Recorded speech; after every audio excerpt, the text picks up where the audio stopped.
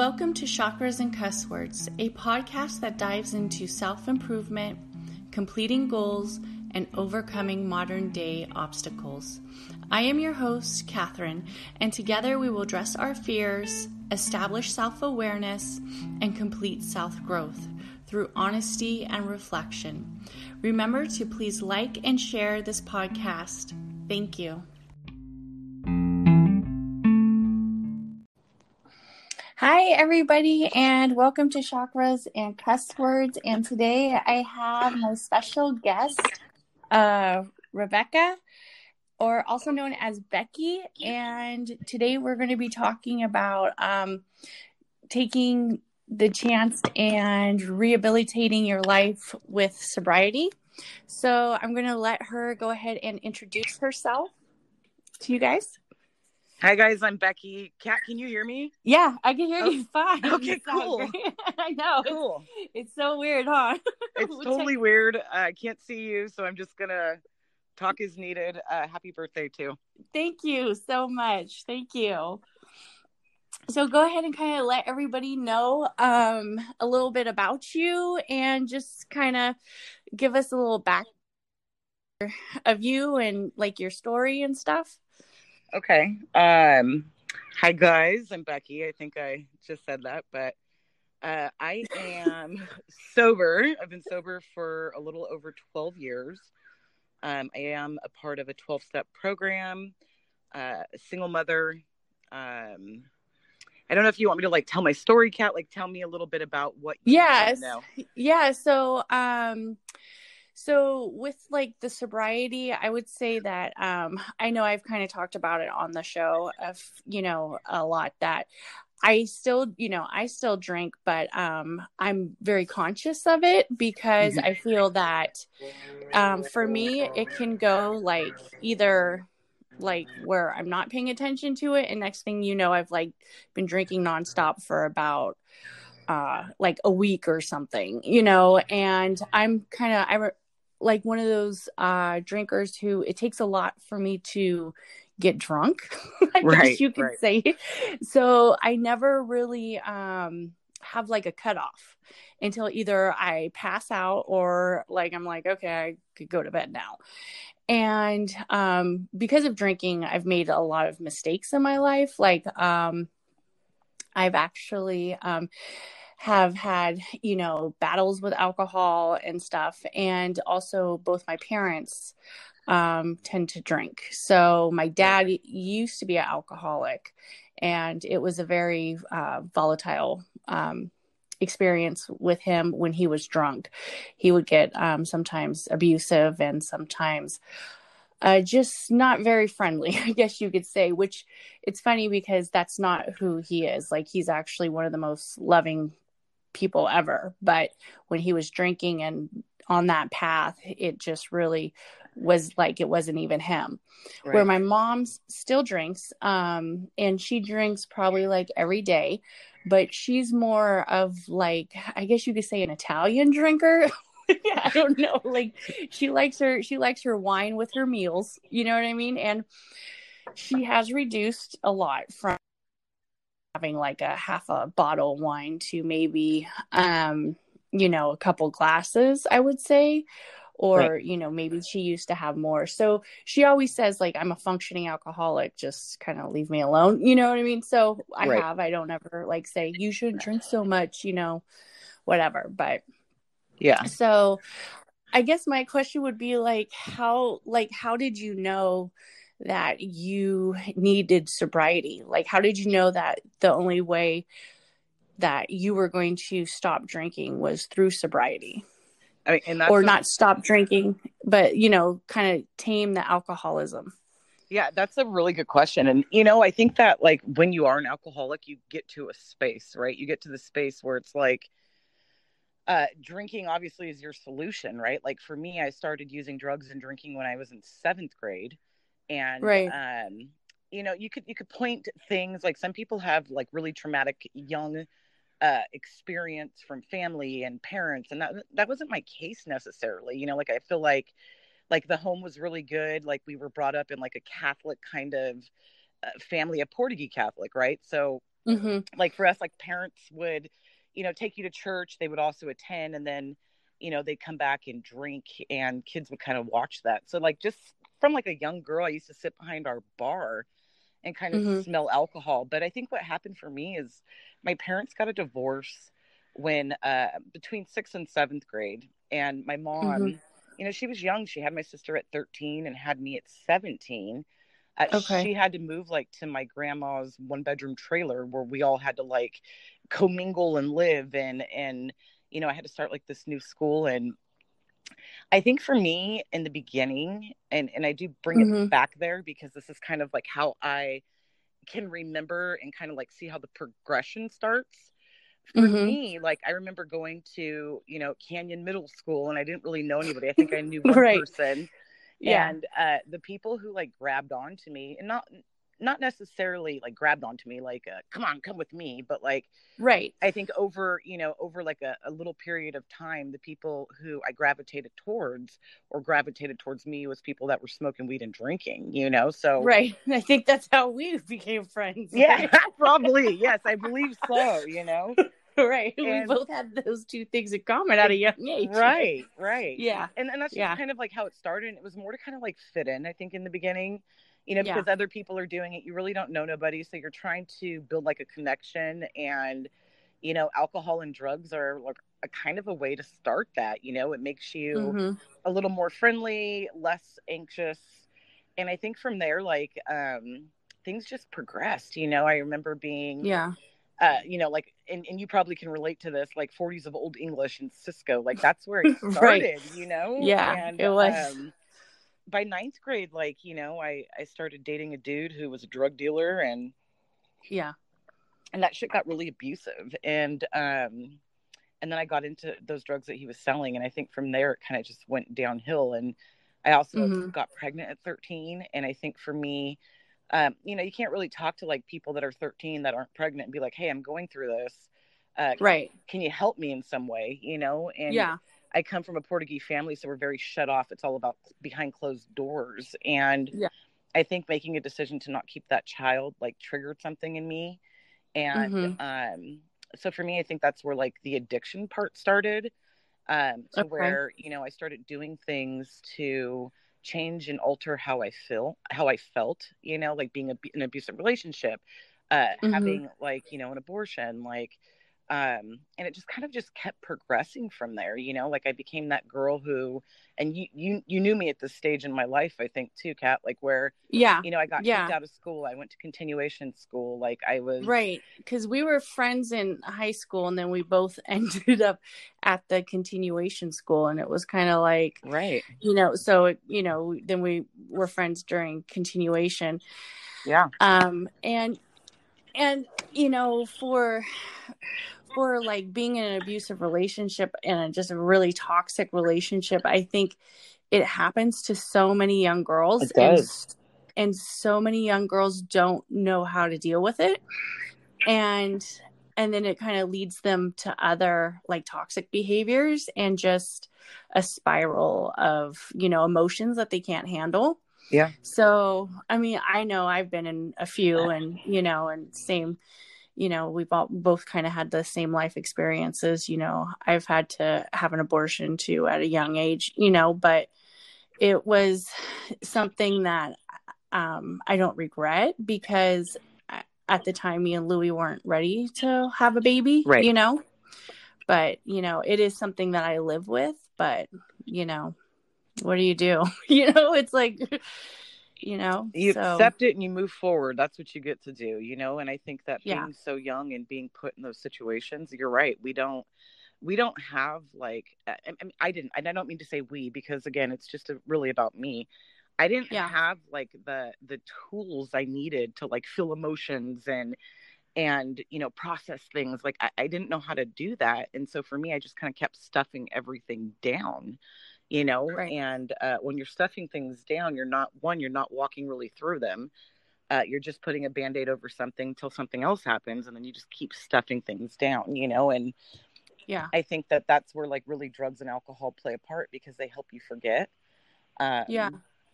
So yeah, the progression just kept going from there. It really did. Yeah. um how did you like get out of the relationship? I jumped The into abuse. I jumped into another one. Because that's Difficult. also a way of getting through, again, not feeling right. Like I Right. just am going to keep moving because I don't want to feel these things, because if I have to feel them, I have to take a look at them and I have to acknowledge that they're real, Yeah. and Yeah. it took up until I got sober, actually, and working with a sponsor, where that part of my life, when I was young and being abused, having guns put to my head, getting locked in cars, like it took Yeah. up to that point when I was 31 to actually really look at that and be like, hey, that was trauma. And Yeah. I never had to not acknowledge that before. Like my thinking Yeah. was just like, move on, keep going, keep going. And that sponsor had me take like, she stopped me and she said, no, no, no, we're going to talk about this, and we're going to Mm-hmm. walk through this right here. And that was kind of rough, because it brought all those feelings up that I had been running from for a long time.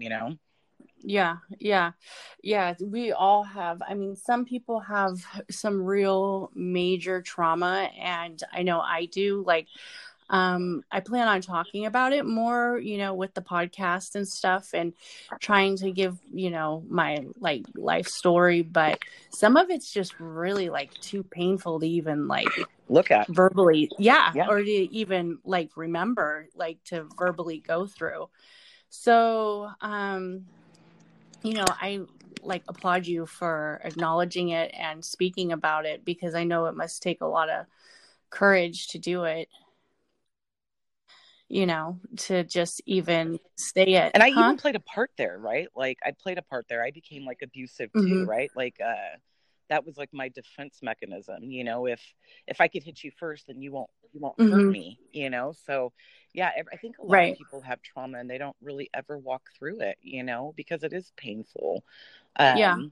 But I do know that also, shapes and molds how we interact with other people. And Mm-hmm. so it was really cool to kind of take a look at that with a sponsor. It really was really cool. Mm-hmm. Definitely. Yeah.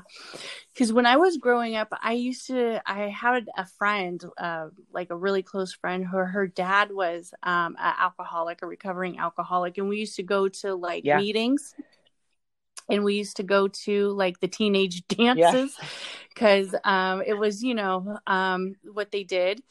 And I remember like back then I would be like, oh God, I wish my dad would stop drinking. Because there was like numerous times that he would, come home and, get physical and just be, very like angry, and sometimes not physical, but just emotional, so and he was always getting pulled over. He never got arrested for some reason. He was always that guy who was able to get himself out Yeah. of shit, Right. Right. so he never got arrested. But I remember there were a few times where he had to do like the, is he drunk, is he not drunk, DUI. I don't know if back then they didn't have breathalyzers or what, but he would always somehow kind of get out of it. But it went on to about maybe until he got diabetes, and that's when he finally stopped drinking, because he knew it was like kind of messing him up, not just who he was, but physically too. His health was starting to deteriorate. So Right. when would you say that when you got out of the abusive relationship, and then you just kind of like kept going through the emotions, and Look, Bumble knows you're exhausted by dating. All the must not take yourself too seriously and 6'1" since that matters. And what do I even say other than hey? Well, that's why they're introducing an all-new Bumble, with exciting features to make compatibility easier, starting the chat better, and dating safer. They've changed, so you don't have to. Download the new Bumble now. That relationship with Daisy's dad, it just, we did a geographic to Idaho, and I came back, like 3 to 6 months later as a single mother.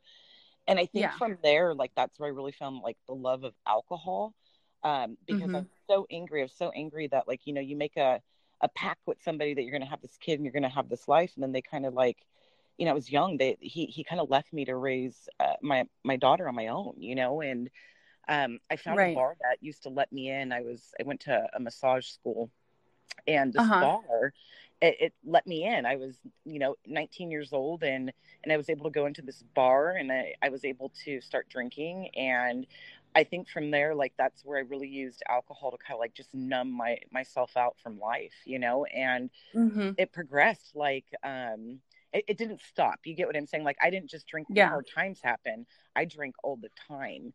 And Yeah. I didn't know that, like, I was an alcoholic. What I thought was an alcoholic was somebody who had lost everything. I thought it was someone that was living on the street. So Right. I didn't fit the idea that I created in my head of an alcoholic, because I Yeah. was able to financially support myself and my daughter, more so because I had to. There was no one else to do it, Right. Um, Right. and I drank like that for a long time. And I think some of it was, I'm drinking at you, not you, but like whoever pissed me off or whatever it Yeah. is. And I was the one that was suffering. No one else was suffering, but Yeah. me, like I kept losing myself. And as a result of doing that, like emotionally, I was not available. Like I wasn't available for my daughter, like financially and physically, yeah, being there. But emotionally, I was just checked out, and Yeah. it took a long time. I got sober when I was 31. So you can imagine, the things that I had Yeah. walked through in that time, like sleeping with people you didn't know, waking up with people in your bed. Like, who are you? I'd go to the Right. bars and drink to where I was blacked out, but I wasn't the blackout drinker that was falling everywhere. I was the You were blackout like still moving. still moving. And I go into Yeah. bars today because I love singing, and I see those girls, Cat, and it breaks my heart, Uh, because that's where those things happen, where women get right. raped and they get, like abused. And Right. my heart hurts, Yeah. Yeah. I think toward the end of my drinking, I don't know, you get to a space where it's like, God, there's something wrong here. There Yeah. really is something wrong, and I couldn't put my finger on it. And this dude came into my life, and he was sober, and he kind of like introduced me to somebody living like a sober life. And it was really attractive. Not necessarily him, although I love him very much, but like I took him to like Mm-hmm. this banging party where everybody was doing like coke and drinking and fighting, and this dude was sitting there are like enjoying himself. And again, this is my perception, Right. um He's like, these guys are idiots. Right. right. It was a Yeah. shit show. It was a shit show, Yeah. and that's probably why he had a smile on his face, right? Like drama Right. and Yeah. chaos. And I Yeah. remember waking up one day and I was throwing up, and I like looked in the mirror and I was like, man, like I can't blame anybody else anymore, Yeah. and Yeah. like I had that realization that like I needed help. And I didn't think like this 12-step program was going to be the answer. I really did think that like, if I just stopped drinking, I would be okay. And that's not what happened. Things Yeah. got worse. Emotions start coming to play. I start getting anxiety and panic attacks. Like everything I had stuffed down from Mm-hmm. the age of like 11 until 31, like was resurfacing, Right. and Yeah. it was horrible. That feeling was horrible. Yeah. But I also knew that I could not drink anymore, because I Do you, wasn't facing anything. do you feel like you hit rock bottom? Because you always hear that saying like, oh, they have to hit rock bottom, or they have to hit like some kind of breaking point where they know that their body just can't do it, or they can't do it anymore, and there's nothing else but to get sober. Do you feel like you hit that I, moment, or I think emotionally I hit that moment. Everybody's okay, story's different, right? Some right? people, they lose everything. They're in and out of jail. Mm-hmm. They're driving drunk and they kill somebody like that. None of that was my Yeah. experience, Right. but Right. emotionally, like I was just so numb to things, Yeah. like, so I do think that I hit an emotional bottom, Right. but like an outer appearance kind of bottom, I don't think that's just not my story. I didn't go to jail. I didn't get a DUI, like those Right. aren't, that's not my story. But emotionally, I was done. Like I was Yeah. done being numb and being rude and mean and selfish and self-centered. And I Yeah. just wanted a different way of living, Right. and I got to get sober after that, Yeah. and it's been a pretty cool journey. It really Yeah. has. Awesome. When you started the 12-step program, like, did you know, like, I'm going to do this? Or were you like, oh man, I'm not sure if I can? Was it like, how did you have that mindset, like, to become sober? Well, I for sure was like, yeah, this is not for me. I remember this gentleman taking me to a meeting, and I sat there and I was like, this is like a fucking cult. People are like, people are hella like happy, and I'm like miserable because I don't have alcohol to make me feel a certain way. Right. And I remember walking away like, yeah, no, this is for some people. But again, I thought I was better than people, like, but it's not for me, you Yeah. know? But like 3 months after that, like I said, I was going through a real emotional time. All those feelings were coming up. I was crying. I was depressed. I was laying in bed all the time. I couldn't get out of bed. I used to have to go sit in the bar just to be okay, because that was my lifestyle. Wow. You know? So you would just sit there but not drink?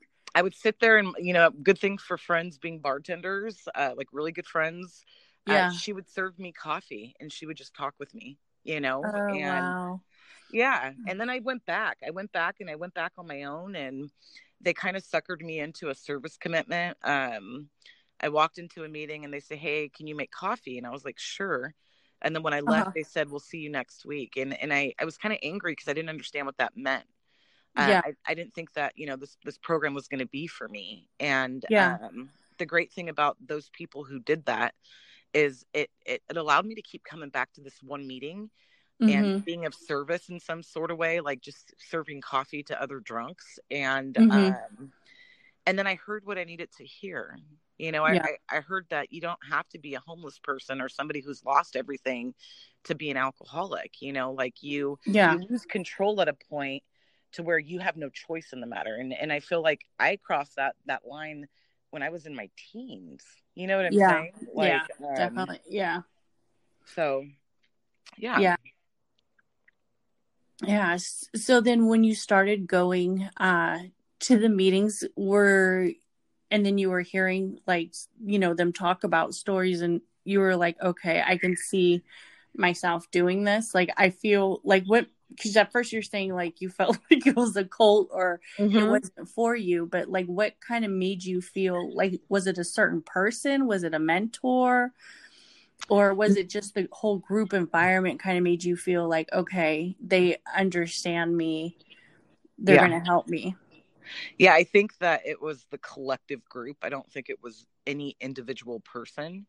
I think that by listening to other people talk about alcoholism, talk about like the powerlessness, and, you know, talk about how, you know, we don't know why we do this, but when we have children, like, and I think this is what I remember vaguely, is like someone talking about, like, you know, I was going to be spending time with my child, and I needed to get drunk. So what I did was I left my child behind so I can go do that. Wow. And I did that many times, you know, because I had to get drunk. Like, I had to get drunk, you know, and I didn't really understand that. So I kept hearing little bits and pieces like that just kind of like, man, that kind of sinks in, you know, especially if you've done that. It just really sinks in. It's like, man, like I have those same behaviors, you know? So I think it was the collective group. I think people sharing their stories and their experience, and also sharing like the road of recovery. I think that was inspiring. Like, hey, you don't have to live like that anymore. Like, here's the things that we do to walk through all these different life things that happen without drinking, you know? And it was like attractive. They talk about you know, it's not like a promotional thing. It's like more of attraction. It's attraction, you know? Right. So yeah, I think that it was the collective group. Right. I feel like collective groups, like no matter what it is that, you know, makes you feel welcomed, you know, if it's like a spiritual group, a group with anxiety, you know, maybe a group that has experience with depression or grief, that there's always somebody or the group altogether that will kind of make you feel like address the feelings that so many of us suppress. Right. And it's, you know, and I feel like there's just so many people who are suffering from so many issues, like all kinds, that we definitely like need more resources, more, you know, I don't know. It just seems like there's so many people who could help from more instead of less. And it's just, hard. When you decided like, okay, this is for me and now I'm not drinking, how did you deal with the anxiety and the depression? Are you still suffering from it? Like you were in the beginning, or? That's a really good question. It's so funny, Kat, because like I was having like these panic attacks, right? Where I'd have to like sit in a dark room and just to be okay. And I remember going to the doctor, and the first thing that they tried to prescribe me was some sort of like depression or anxiety medicine. Like Lexapro or something, or Xanax? I don't remember. I don't remember what it was, but my uncle's a therapist, and I remember talking to him, and like, they're giving me all these pills, and I've never taken pills before. And he basically, and again, this is just for me. There's people that need that medicine, but me, I've never taken it in my life. And he basically said, for me, it sounds like, if you're going to start taking this medicine, what it's going to do is it's going to like put a Band-Aid on what's really going on, So I decided to not take that medicine and start working with somebody and just kind of walking one foot in front of the other through all of the traumatic things that have happened in my life, So I think that's kind of what happened. I do suffer from anxiety once in a while. I've had to go to the hospital because, I thought I was having a heart attack, but of course it wasn't. But I don't take any medicine for that. Like I kind of sit through those feelings today. But not everybody can do that. Yeah. I think, I'm not a huge supporter of medications unless I feel like they're preventative for certain conditions. Like, I feel like anxiety and depression are usually have a root cause. Like there's a root cause that more people need to get focused on and address and dig deep, especially, with self-awareness, self-esteem, ego, whatever it is, pride, whatever it is, there's a root cause that is causing the anxiety and depression. I mean, there's obviously some people who have anxiety very bad, who they may need the medications, or sometimes just to know that they have the medications where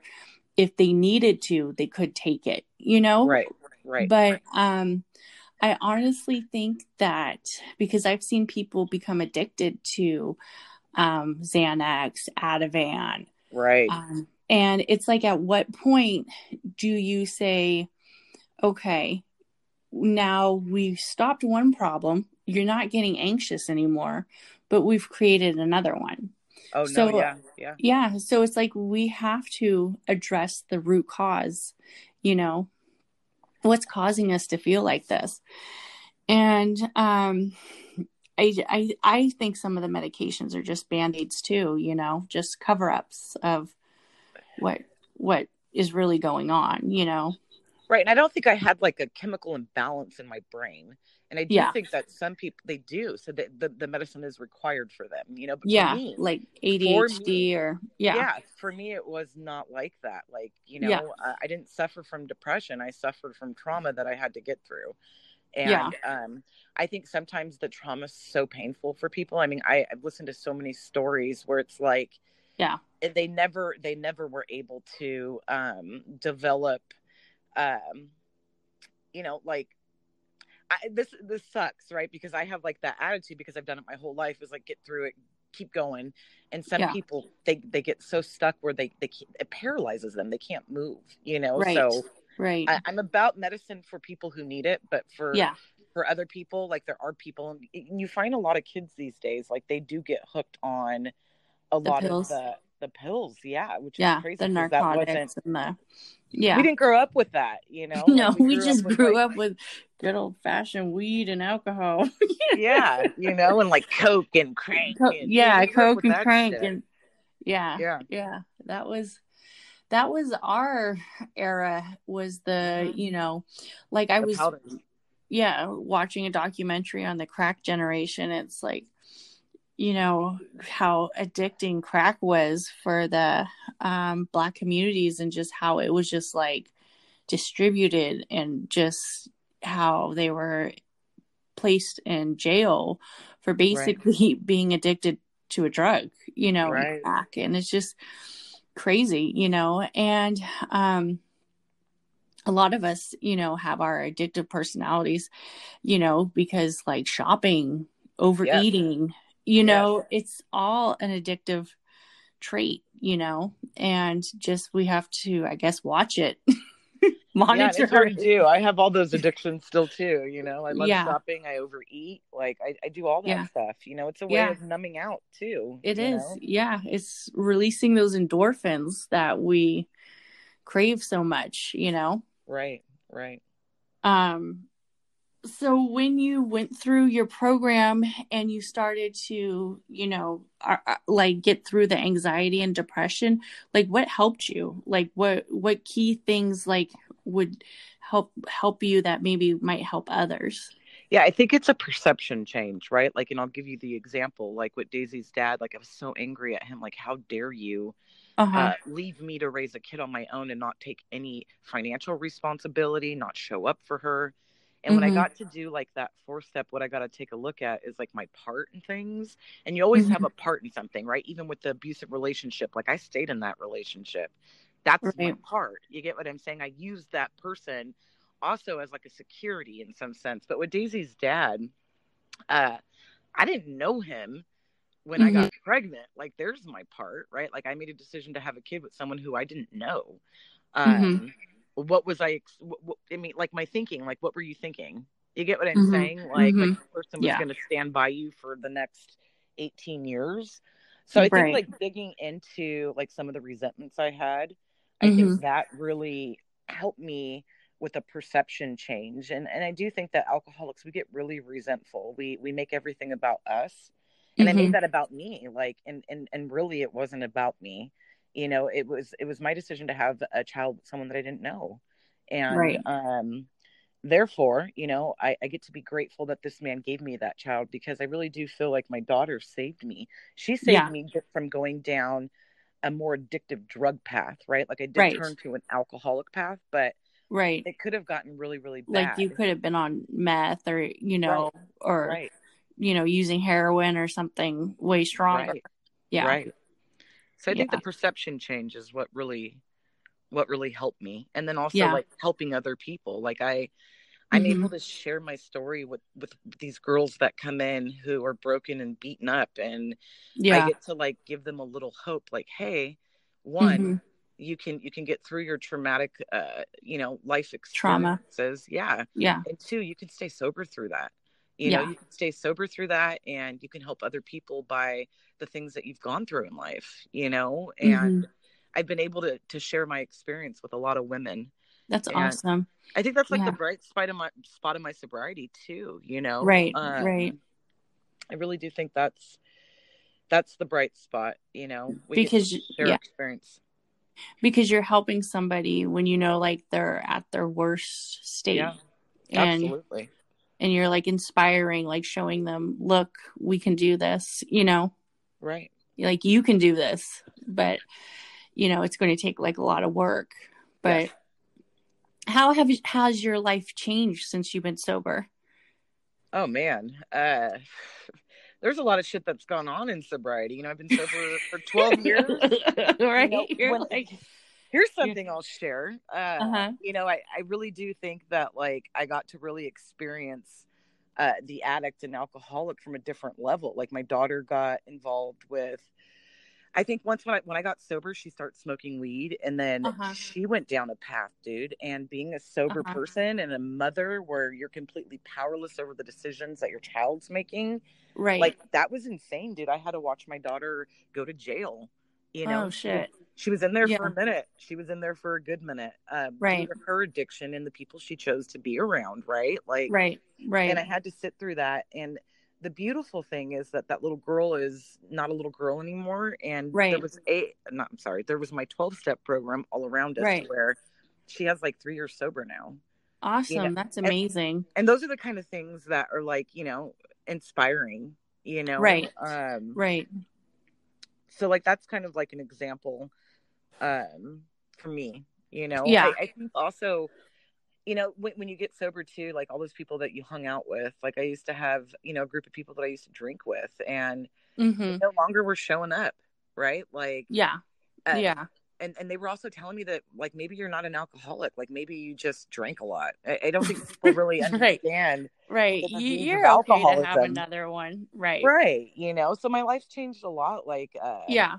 I think I surround myself with like-minded people, so people who are in Right. recovery and like living their life. Like, Uh-huh. you know, I used to take from my parents, like I would steal from my mom and my dad, and just to like get my Mm-hmm. fix, you know, like because I needed Yeah. stuff, and I would spend money so quickly that like I needed to take their money for some reason.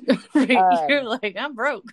yeah, so you know, like I got to become like an honest person to where like I didn't do those things anymore, you know. Mm-hmm. And as a result of that, like I've got to live this life where it's full of integrity and Yeah. transparency. And you know, I remember going to my dad and like making an amends to him, and basically I told him like, hey man, like I, you know, when I was in this addiction of mine, like I stole from you, I did this, I did that. And Uh-huh.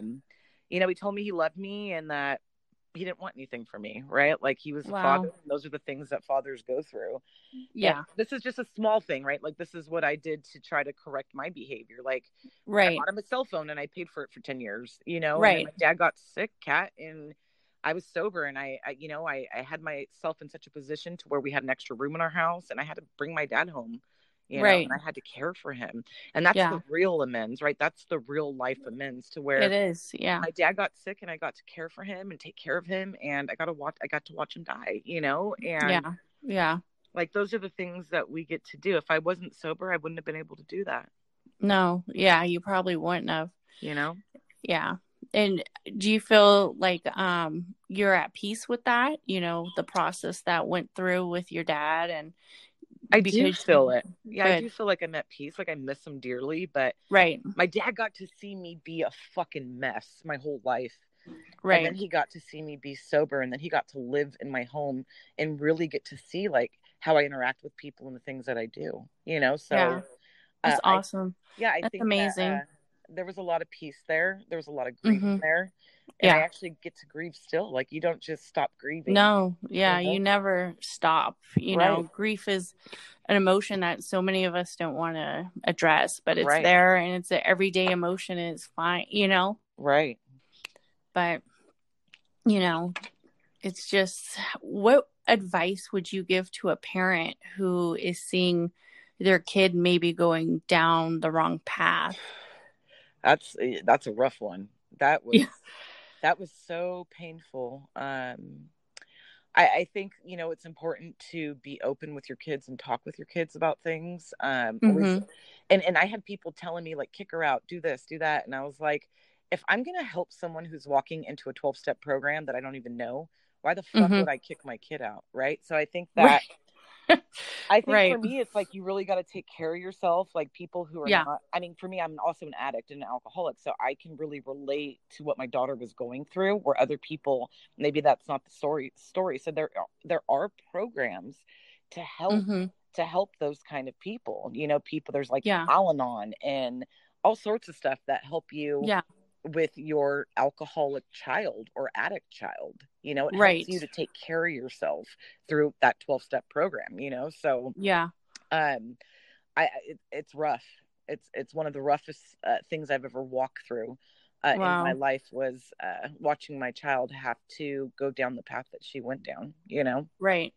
Because it's like you've already kind of lived it, so you know like what can happen to her, like if she Yes. goes, you know, in the wrong direction, and how I'm sure you've seen people who haven't been able to turn their life around, and kind of have experienced the ones like you just can't reach, or Right.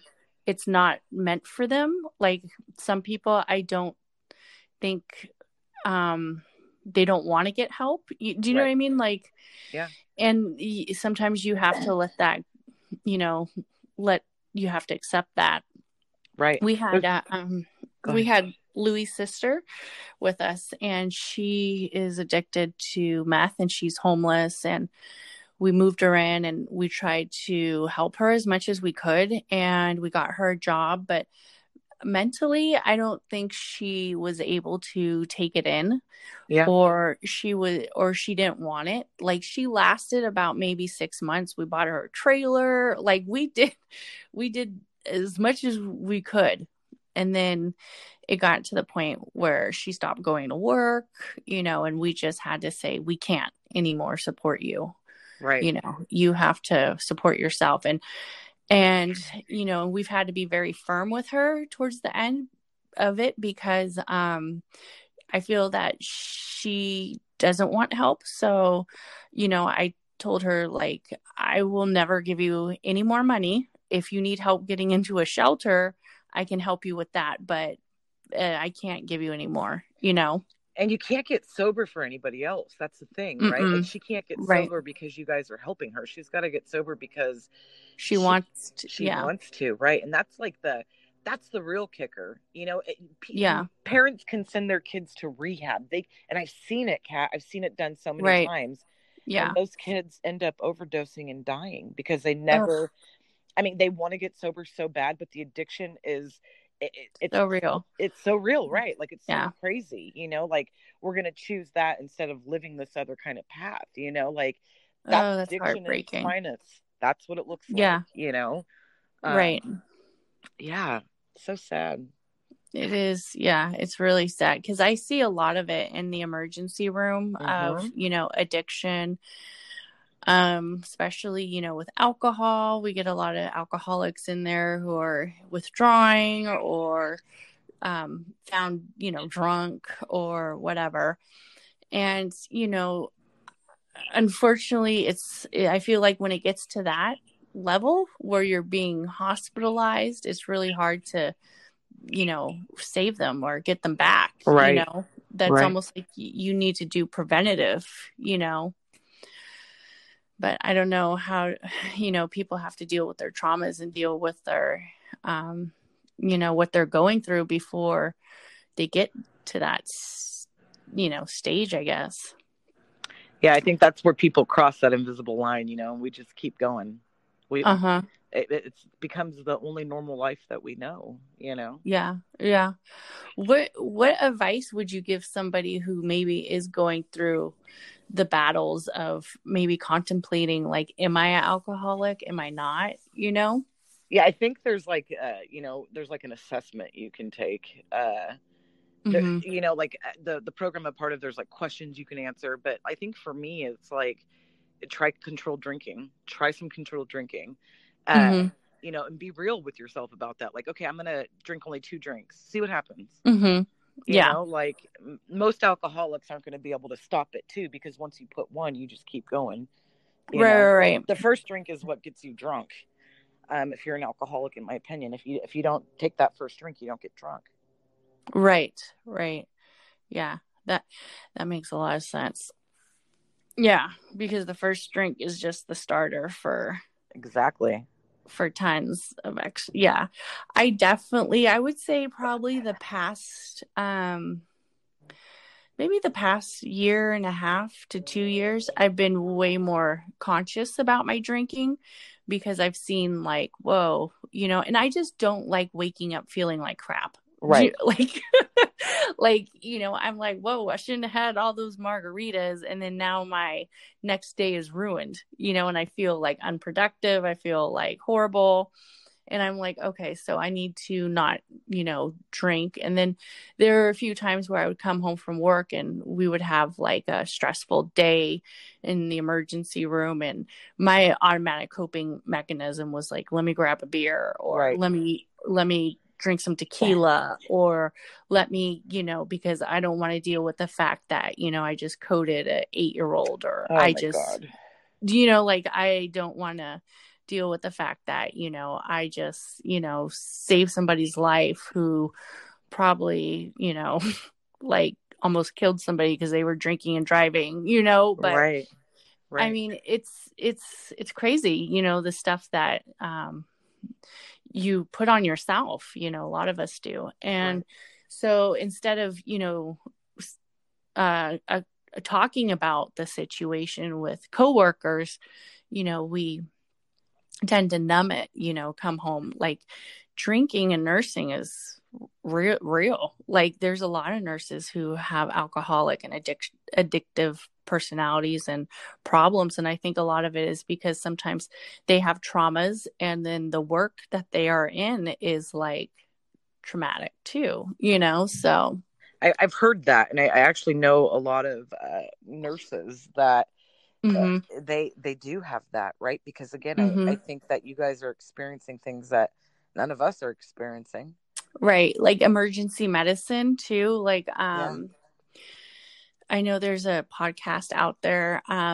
It's called Messy Minds, and it's actually a bunch of EMTs and paramedics that are out here in San Joaquin County, and they're trying to address the whole PTSD, the whole trauma with the emergency medical services, because it's real, it happens, and people fall into these routines where instead of talking about what we just went through, we're numbing it, so we can continue to work, or whatever. So what like besides doing the assessment, what else would you feel that somebody should do? Like, should they?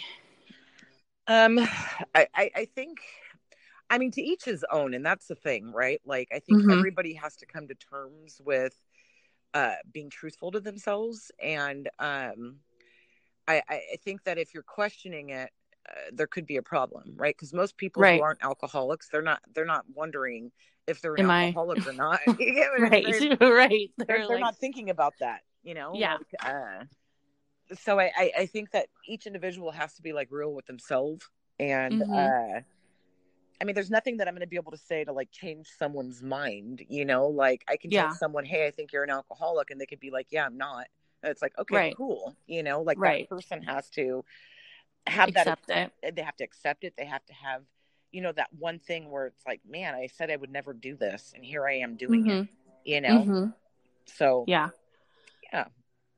So what are your new outlets? What are your new joys now, since you're no longer, drinking? Like what do you like to do now? I like to do a lot of stuff. Girl, tell us. So I think early on in my recovery, I became a part of a young person's group, and there was like a lot of people my age and younger, and like you kind of like create this little family of people who are like-minded, and we went on many trips. Like we would go and drive to LA or go to Vegas, like as a group of like 20 plus people. Wow. So we still do those kind of things. I'm still somewhat active in young people's. Right. So like, just showing up for other people is like really huge to me, because it's no longer about me, right? It's not about me. Yeah. It's about helping others at this point in my life, and I think it's been like that probably for about 10 years. I think the first 2 years were about me. Like, how can I stay sober? How can I apply the steps and tools in my life to allow me to create this environment to where alcohol doesn't have to play a part of it. And then everything else after that, it's about how can I help that newcomer do the same. Right. I see, like, because I follow you on Instagram. I see like you go to bars a lot. Yeah, like, I love singing. Like, I love karaoke. Oh, awesome. And I feel like I'm spiritually fit in a sense to where like alcohol's not like where I go to anymore. Like when things happen, I don't think like, okay, let me drink so I don't feel this. It's like, okay, let me walk through this so I can actually get through it. And then that experience is going to help somebody else get through it, But we do a lot of service work. We show up for a lot of people. We go to a lot of meetings. Tony and I just bought a house, so I am creating. Awesome! Congratulations! Yeah, I'm creating my own space. Like my own space. Love it. Very important, It is. It is. My daughter had a baby, so I'm a grandma now. So I get to kind of nice. Like, put those kind of congratulations. Into her, and I too love shopping, and so I find things that And I see you love plants. yeah, that's I've like a seen, new addiction. dude, I love it. I I love love the plants too. greenery in my house. Yeah, Like it's life, right? Like it is. It is. Yeah. it's life. So yeah, there's a lot of great things that we do. I think right now it's Yeah. kind of weird though, because like everything's like on Zoom and I don't like Zoom. Oh, because of the pandemic. Right, because we need those like social interactions, you We know? do. We And do. I'm not Yeah. getting that, I'm not getting that. So I'm just trying to, you know, How long are they thinking they're going to have that for? Because I would think that would almost be considered essential. You know what I mean? Where it should be open. I agree with you. I definitely agree Like with you. Walmart, like it always drives me nuts because I'm like, fucking Walmart's open, and that's just a cluster of madness. Right. How is this other shit Right. not open? Like, I mean, I know like there's so much controversy about what's open versus what's closed, but I would think anything that's helping people should be open. That's how I agree. feel. I think too that like, some of these places that we go into, they're so small, and Yeah. how do you really social distance people too? Like, so Yeah. I don't know when they're going to open. I think that the restrictions kind of limit us to opening. Mm-hmm. And Zoom is like the new space to have meetings. Mm-hmm. And, Mm-hmm. it's really, the one cool thing about Zoom is that I can go to a meeting in England and, wow, be around other yeah. alcoholics, which is really, right, really cool, but it's not the same for me. It really Yeah. isn't. Yeah. So I feel like I've kind of stopped doing as many meetings as I would, Mm-hmm. which is, I'm okay. But, Yeah. I it's not something that I want to practice, because I really do Yeah. thrive, when With the, yeah, when I've because been I have, fed, yeah, because I have seen that, and I know I've talked to patients who've said, that they relapse because they don't have meetings, and I Yeah. was like, oh, that's horrible, like because of the pandemic, and it's like, can you reach out to your sponsor? And it's like, well, everything's now, kind of like closed or whatever. Yeah. Which, I mean, COVID definitely has it's just such a bad virus all the way around. Right. Like, and everybody's paranoid. I'm paranoid about it too. You guys are right there with it, which that's very scary. Super scary. Yeah. It's scary, but honestly, I just feel like we're getting more control of it. So hopefully within, the end of this year is what I'm hoping, that they can start to open up more like resources for people, because the thing is, we're all given life, and, we should try to live it as much as we can, but, we don't want to put ourselves or other ones in danger, but there's certain things that help people survive, right. And people need those, especially like meetings, right. and interaction. We're social creatures. Yes, I agree. Yeah. Well, thank you so much for calling into this. And I love that saying that you're spiritually fit, where you can go into a bar and sing and not worry about drinking. That's amazing. That is awesome. Would you like to close out with anything? Tell anybody who might be listening any words of wisdom or advice that you could give them? Well, I don't know if I have any advice, but I do know that if you're struggling with alcoholism, there's help, right? Addiction and there's help. There's people that have been right where you are, and we can't grab onto you unless you're reaching out for help. You get what I'm saying? If someone's reaching, I can grab you and I can pull you in and I can try to help you. But if you're not reaching, there's not much that we can do, So I guess my hope is for people to, come to terms with addiction and alcoholism and get help. Like, you live an amazing life. You get to have this amazing life where you're actually like a member of society, and, you're doing good in the world, instead of like causing more traumatic experiences for yourself, So I think that's all I could really, end with. And I appreciate you having me on here. Thank you so much. Yeah. Well, thank you everybody for listening to Shockers and Cuss Words. And remember to comment, like, share, and follow on Instagram, shockers.cusswords. And everybody have a great day. And thank you so much, Becky, for tuning in. Yeah, thanks, Kat. Have a great birthday. Okay. Thank you. Okay, bye. Bye.